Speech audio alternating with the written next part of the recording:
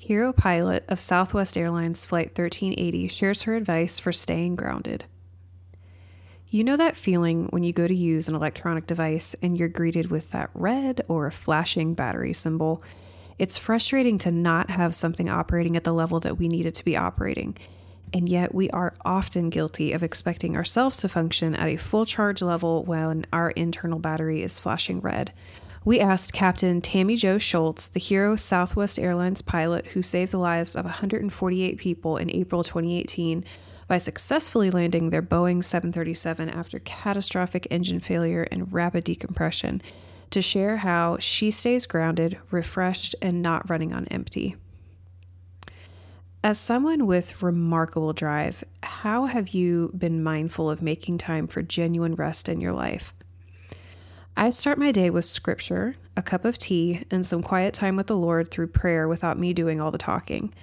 Exercise is important for me, and when I get that in my day, pray on my knees before I get into bed, I am ready to leave the day spent at the Lord's feet and for the day to come. Sleep happily follows, unless I'm keeping Liam, our grandson, but that is sleep well lost. Work-life integration is a topic we are incredibly passionate about at Forward. Do you feel like you have good balance between work and life while building your aviation career? I never thought about building my career. I just did the next thing in front of me. My family was my priority, and while they made sacrifices, my mom, a stay-at-home rancher's wife, reminded me that every family, every mom makes sacrifices. Just make sure they're balanced. What we choose to make a priority is what gets done.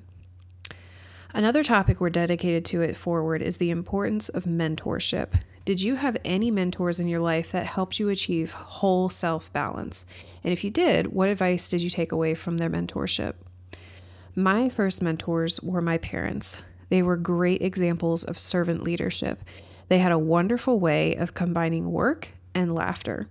They also always assigned authority with responsibility, which, even as a kid, made us feel invested in the farm or ranch project.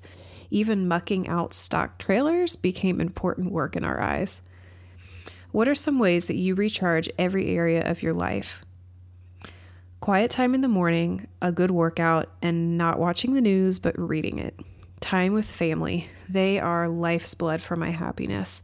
Then friends, the kind that lift you up when you need lifting and rejoice with you when you need to celebrate. And hard work, challenges that stretch me. I think there is joy in work, an addictive thrill to problem solving, and I need it.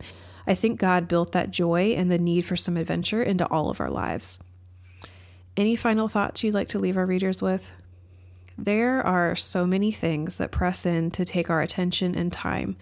I find that turning off electronics is helpful in opening up time for the most important things in life.